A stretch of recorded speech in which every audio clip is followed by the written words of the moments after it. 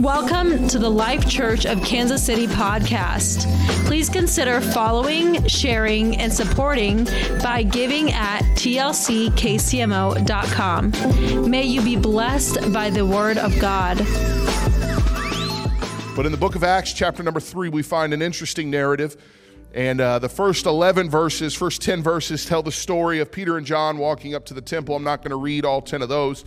And it states that there was a certain man who was lame from his mother's womb, was carried there, and they laid him there every day at the gate called Beautiful. And he would ask for alms. And he asked John and Peter, and listen, when you ask a Holy Ghost-filled child of God for something, you better be expecting to receive something. And the Bible states that he asked them, and Peter said, "Silver and gold have I not, but such as I have I give unto thee. In the name of Jesus Christ of Nazareth, take up thy bed and walk." And we know the rest of the story. He was instantly healed, and he was able to stand up, and his feet and his ankles received strength, as the Bible states. So he stood up leaping and walked with them and entered to the temple and praised God with them. That's just a brief synopsis. But verse number 11 is where we pick up this narrative, and it states, "Now as the lame man who was healed held on to Peter and John." He held on to them. That word held means to cling to something, almost white-knuckled. If you've ever been on a flight and you've experienced turbulence, or perhaps you've been in the passenger seat of your spouse driving, it can get white-knuckled pretty quick. Everybody looking straight ahead. But he held on to Peter and to John, and all the people ran together to them in the porch, which is called Solomon's, greatly amazed. So when Peter saw it, he responded to the people, "Men of Israel, why do you marvel at this? Or why look so intently at us, as though by our own power or godliness we made this man walk?" And then if you flip over to chapter number 4, the very next chapter, it states this in verse number 4. It states, "However, many of those who heard the word and believed, and the number of men came to be about 5,000. I can't wait until I see 5,000 filled with the Holy Ghost and baptized in one setting. I don't know about you, but I'm looking forward to that day, because it's going to happen. If it's in the book of Acts, it's going to happen. And I believe that we're going to see it here in Kansas City. But if you skip down to verse number 8 in Acts 4, it states this.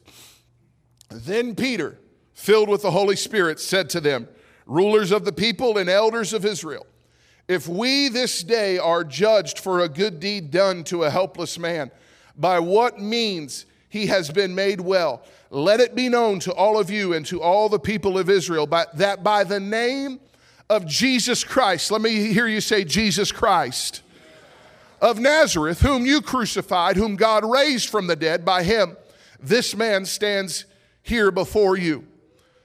You hope. This is the stone which was rejected by you builders, which has become the chief cornerstone, nor is there salvation in any other, for there is no other name under heaven given among men by which we must be saved."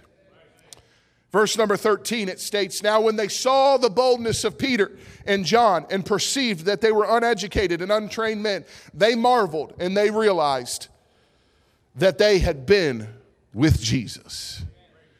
But this next verse is the part that gets me every single time. "And seeing the man who had been healed standing with them, they could say nothing against it." Isn't that crazy?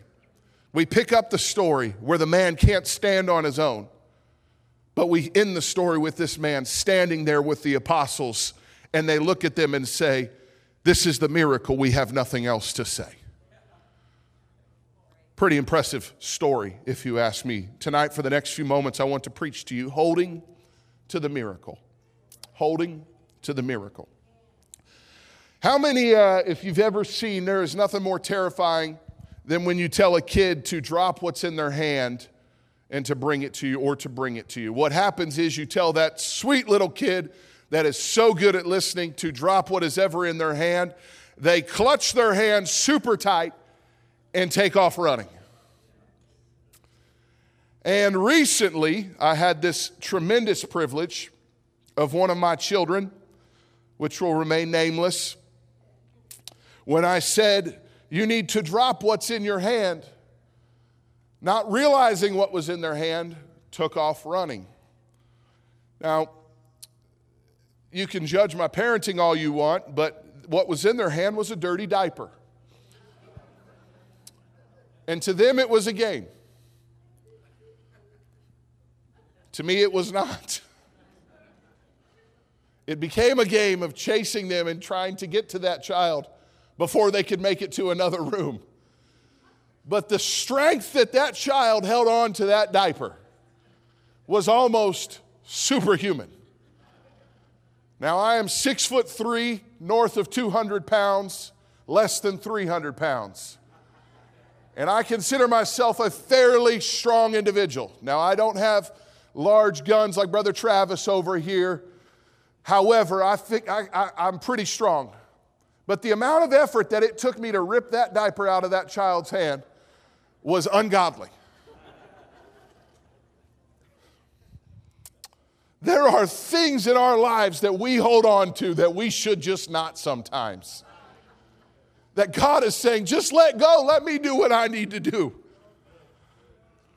But there are times in our lives where God is asking us to just hold on to Him with everything that we've got.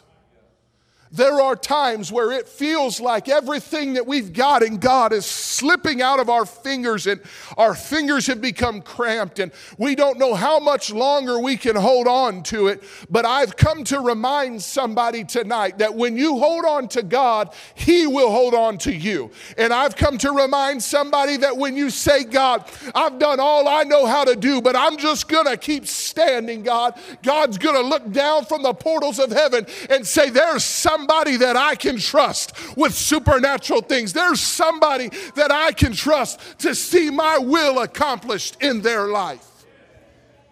And so, holding on to the miracle, we see this story. And for years I've read this story, and it is always, every time I read it, it always gets me. I don't know why. I've read it hundreds of, if not thousands of times, but it still gets me. And the reason being is there is this man who for 40 years had this infirmity. 40 years is a long time to live your life one way. 40 years is a long time to rely on everybody else to get you to go somewhere, to get you to do anything. 40 years is a long time to sit there and to say, I feel pain in my ankles, I feel pain in my feet. 40 years is a long time to feel pain. And there are some of you in this room who you have dealt with infirmities for as long as you can remember. It's almost become second nature. And when things begin to change, you don't know what to do. But I have come tonight on the authority of the Word of God to tell somebody that it doesn't matter if you've dealt with it for 40 years, for 40 minutes, or for 4 seconds. But one encounter with Jesus can change everything. Because when you hold on to the Word, when you hold on to the miracle, that's when Jesus does His finest work. And He sits there and says, you may have laid at this gate. You may have come here for 40 years, but one encounter with me, you can leave here leaping. You can leave here worshiping. You can leave here in the presence of the Almighty. Why? Because when we hold on to the miracle, something begins to happen. And so we see this story for 40 years. Now, mind you, 40 years. Jesus was on the earth for 33 plus years. So this man had 7 years before Jesus showed up of this pain.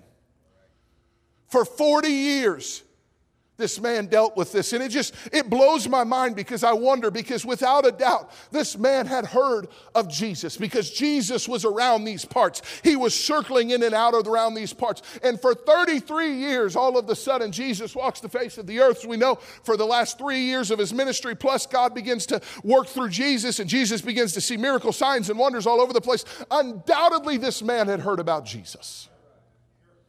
Undoubtedly. But for whatever reason, he was not one of the ones that got to be there when Jesus was laying hands on every one of the sick and being able to heal them. For whatever reason, we don't know. Maybe he couldn't have somebody take him. Maybe Jesus didn't pass by him. Whatever the reason is, he had an opportunity, but he missed it. And maybe it wasn't his fault. We don't know. The Bible doesn't tell us. And when I get to heaven, I'm going to ask him why. But he encounters Peter and John. So here is how this works. Jesus, this is the very next chapter after the day of Pentecost. And I understand that it may not be the very next day, but it's the very next chapter. And I find it interesting that the writer of the book of Acts found it important to put this story right after the day of Pentecost. Why? Well, I think it's so interesting to see that after the day of Pentecost, one of the first things that we see in the New Testament in the Acts of the Apostles is Peter and John going to the temple to worship God, and they are encountered by a man who was lame sitting there, and he had been alive when Jesus was alive. And all of a sudden, he looks up at them and he says, asking for alms, and they say, "Silver and gold have I not." Now, we just read in the book of Acts chapter 2 that at the end of it, there was enough people were given. But why? Peter and John were saying, hey, I've got something greater than silver and gold. Sometimes the enemy has convinced some of us that if we could just get to this, we'll be happy, or we could just get to that. But in reality, what we need is an encounter with Jesus like never before, so that when he steps on the scene, we can say, you know what? I've been holding on to a thought for 40 years that one day I was going to be able to walk into the temple. Somebody wasn't going to have to carry me anymore, but I was going to walk in knowing that there was a Savior on the other side that heard my prayers, that heard every thought, and every time somebody said, we'll pray for you in there, but one encounter with Peter and John changed everything. So here we are. They come, this man. And all of a sudden they tell him, silver and gold have I none, but such as I have I give unto thee. Take up thy bed and walk. So one of Jesus' early miracles that is recorded in the Bible is healing a lame man that was lowered through the wall. One of his other early miracles was healing a man who had been infirmed for 38 years.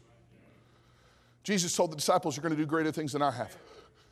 So already, the first miracle that we see in the Acts of the Apostles is them laying hands on someone and seeing a miracle of someone longer than Jesus had seen.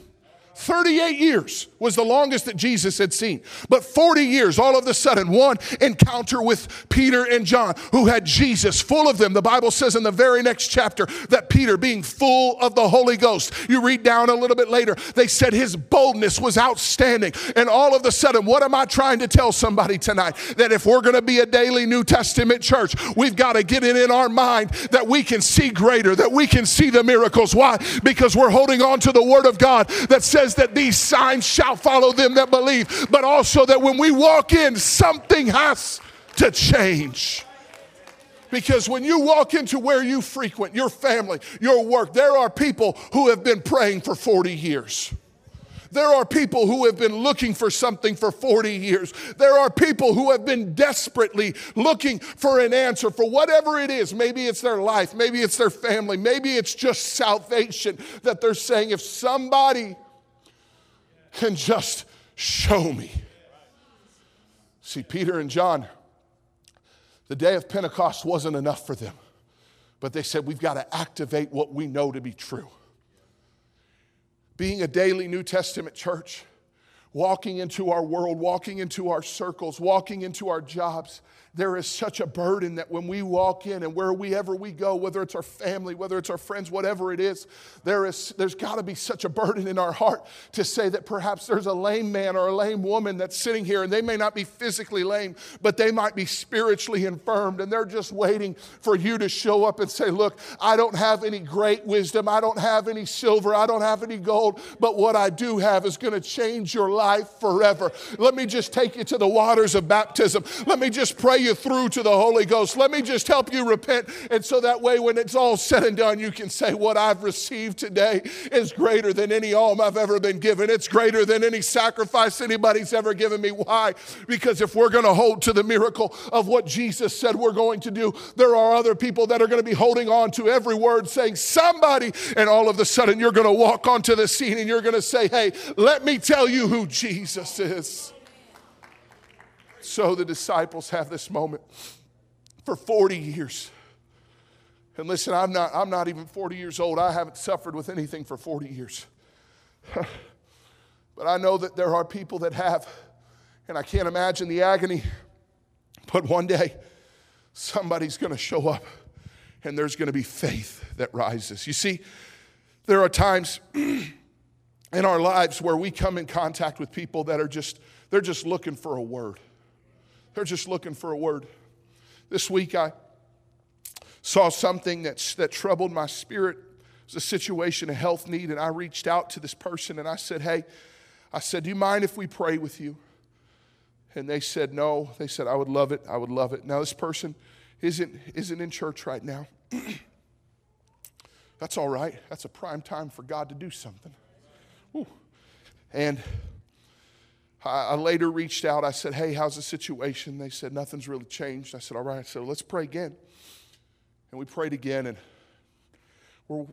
God's going to do something great. I know it. We just haven't seen it yet. I was talking to this individual, and they said, I was just waiting. I was praying that God would send me somebody that knew how to pray. And I got to tell you, as kind as those words were, it pricked my heart. Because how many people have I walked by that were just waiting on somebody that knew how to pray? In this story, this message became all that more real to me because we've got such a big responsibility as the church to say, hey, you know what? There is somebody just waiting by the gate. They may be hurting. They may be broken. They may have had some life have thrown them some curveballs. But all of a sudden, when Peter and John show up, everything begins to turn around. You see, you don't realize sometimes the impact that you have when you just show up. Because Peter and John weren't doing anything special. They were just going to the temple to pray. But all of a sudden, they just showed up that day.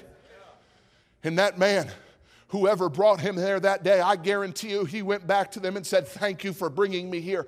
And when he walked on, I'm sure he knocked on their door and they said, how did you get here? He said, oh, haven't you heard? There's been a little uprising because the religious people are a little bit upset about what's happening. But all of a sudden the Bible says that it was those same people that were upset, where about 5,000 of them were added to the church. Why? Because Peter and John just showed up and they held on to the miracle. And I've come to remind somebody tonight in the Holy Ghost that you've been praying, you've been seeking, you've been wondering, and I take it as your sign tonight that Jesus is in the building and what you've been praying for is going to happen tonight. Why? Because you've been holding on to the miracle. You've been saying, God, I just need somebody to walk by, and what's going to happen is the body of Christ is going to begin to operate, and Peter and John and Jesus are going to be here and say, you know what? You can do it. You can make it. Just hold on. And so what I love about this story is this. I love all of it, but I love this the most, is that 2 times we hear that this man held on to Peter and to John. Scholars believe that the word that is used here, initially it means clung, when he held on to them white-knuckled. But the second time that it's used, it means he stood with them as one who believed like they did. Whew. You want to talk about multiplication. One healing changed 5,000 lives. One healing changed 5,000 lives. When the demonstration of God shows up, just get ready, because that means something is transpiring and there's about to be multiplication. You see, these stories, and Pastor Justin gave us a prophetic word a month ago about that the miracles and the things that happen here at the Life Church are going to be noised around Kansas City, and that it's going to bring people from all over to the Life Church. Where does a word come? Well, we've got Bible for that. Right here in Acts chapter number 3, Acts chapter number 4, and the rest of the Acts of the Apostles. Why? Because the demonstration of what God was doing always brought multiplication. And I don't know about you, but I can't wait to see 5,000 filled with the Holy Ghost and baptized in one setting. So what am I trying to say tonight? I'm trying to tell and to encourage somebody that if you can just keep holding on, your miracle, what you've been praying for, what you've been seeking God for, who you lay hands on, it might be the greatest catalyst for revival in the Kansas City metro that we've ever seen.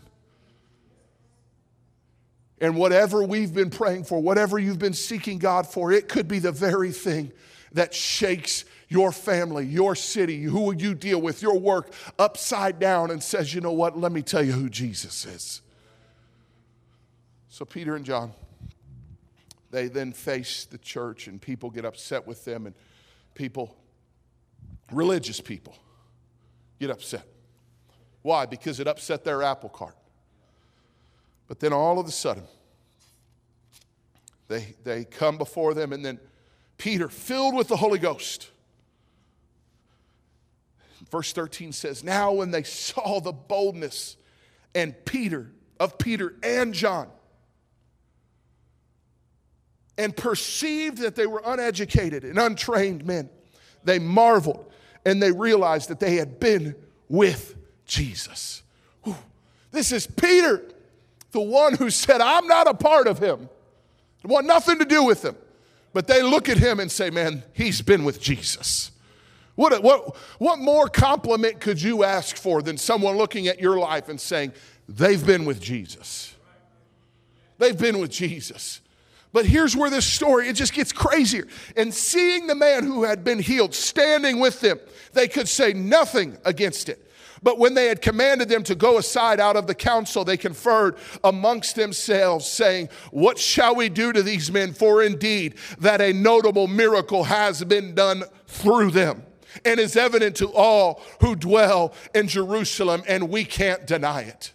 I have come to tell somebody that the enemy has been chirping in your ear, that the things that God has promised you, that the things that you have seen, the enemy is saying, oh, that was just pretend. You've never seen that. You've never felt that. You don't know what you're talking about. But let me just remind somebody that even the religious opposition who were talking about Peter and John, all they could say that these men have been with Jesus, and we cannot deny the miracle. I have come to tell and remind somebody tonight that when Jesus steps in, there's no denying what he has done. There's no denying the radical transformation of a meth addict who all of a sudden has one encounter with Jesus. There's no denying when somebody says, I believe this way my whole life, but one encounter with Jesus has changed it all. As the musicians come tonight,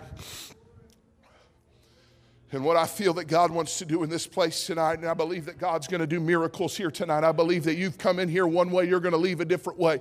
But I believe somebody just needs to make it up in your mind that I'm just going to hold on with all that I've got to the miracles that God has promised me. If you've been praying for a lost loved one, keep praying. If you've been praying for healing in your body, keep praying. If you've been seeking God, saying, God, I don't know how you're going to do it, just keep seeking God. Why? Because when we hold on to the miracle, all of a sudden this man who was a nobody, he was laying there lame and he had nothing going for him. All of a sudden he's standing there, and the Bible finds it appropriate to label him twice as standing there with Peter and John. Why? Because all of a sudden when Jesus steps in, disciples are made. When Jesus steps in, miracles begin to happen. When Jesus steps in, those who were nobodies, who were hurt, who were broken, all of a sudden get labeled with the apostles. And you're saying, I've come from nowhere. I've got nothing going on in my life. Well, let me just tell you, you're in good company, because when Jesus steps in, he can take a nobody and turn them into somebody that can turn their world upside down. I feel the Holy Ghost in this place right now. Woo. Come on, the enemy has told you that you'll never do anything because you've done so many things wrong. Let me just tell you, this man couldn't find Jesus for 3 years for whatever reason we don't know. But one encounter with Peter and John, who were full of the Holy Ghost and full of faith and full of boldness, all of a sudden changed his life. Jesus didn't hold it against him that he didn't find him in 3 years. I don't know why. But he says, today is your day. And so the enemy has tried to convince some of you that there's no way that you can have salvation. There's no way that you can see the great and mighty things of God because things that you've struggled with for 40 years, things that you've dealt with in your personal life, things that you've dealt with in your spiritual life. But I have come to tell somebody tonight on the authority of the Holy Ghost that it does not matter. The Bible says your sins are as far as the east is from the west, and that if you get on your face and begin to repent, that He is faithful to forgive. And Jesus, in His grace and in His mercy, looks at this man and He says, Peter and John, tell him to get up. His day is here. And I've just come to tell somebody tonight, get up. Your day is here. You've been praying. You've been holding on. And it feels like you're about to lose grip. Let me just tell you, tonight's your night. Tonight's your night. You've been dealing with things in your spirit that you're saying, God, I've got to get it right with you. Tonight's the night. So if you feel infirmed in your body, tonight's the night for a healing. If you feel infirmed in your spirit, tonight is the night for a healing. As we stand all across this place right now.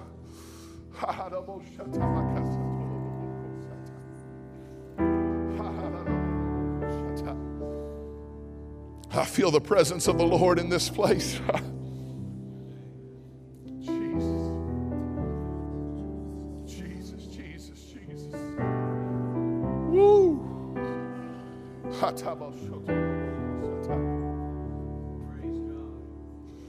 You see, it didn't matter that this man had been one way for 40 years, but he was healed instantly. And you see, there are some of us that when we're healed and when we acknowledge what God has done in our lives, you're going to walk into your work and somebody's going to say, you've been with Jesus. You're going to walk into your family and they're going to say, you've been with Jesus. You see, this was after Jesus had left them already, but they knew that they had been with Jesus. When you've been with Jesus, there's nothing greater. This is why Peter and John looked down at that man with grace and mercy, saying, I don't have anything to give you monetarily, but what I have is going to change your life forever. And that same presence of transformation and change is in this room tonight. And what God is getting ready to do in this place is He's getting ready to heal spirits. He's getting ready to heal your soul. And He's going to do physical healings as well. So here's what I want us to do. Before we come to the altar, I want us to just lift our hands all across this room.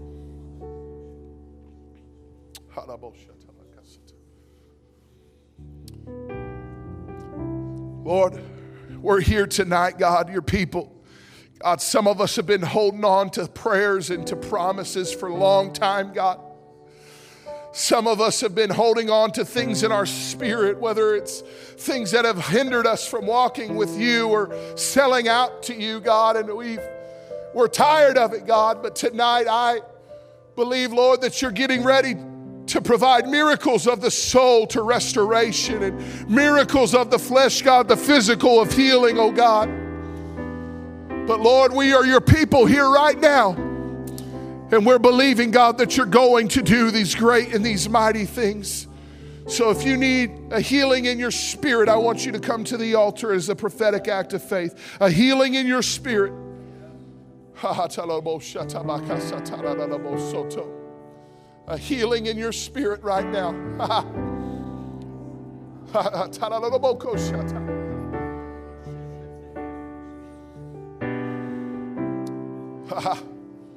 Just a healing in your spirit all across this room right now. If you're still in your seat, I want you to just lift your hand right now. If you need a healing in your spirit, come to the front. Don't wait. God's getting ready to do something supernatural. If you're still in your seat, I want you to stretch your hands towards those that are down here in this altar that need a healing in their spirit. And we're going to pray and we're going to release the word of faith. But right now, let's just let the Spirit of the Lord begin to do what the Lord does right now. Come on, that's it. Just begin to shout. Just begin to lift up your voice right now.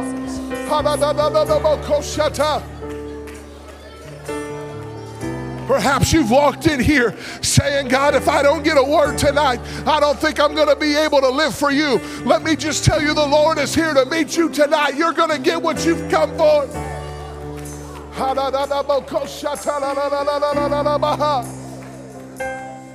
Woo!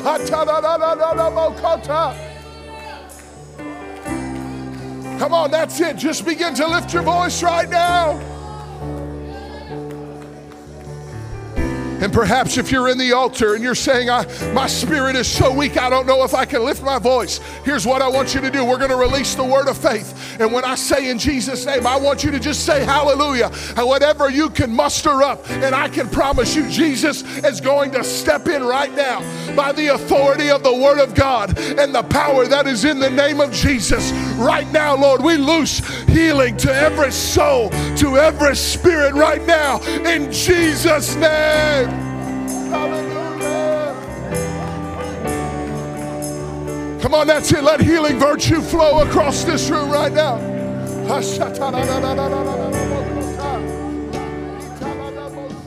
Thank you for listening to this message. For more content, follow us on Facebook, Instagram, and YouTube at The Life Church KC. Reference the episode notes for more details.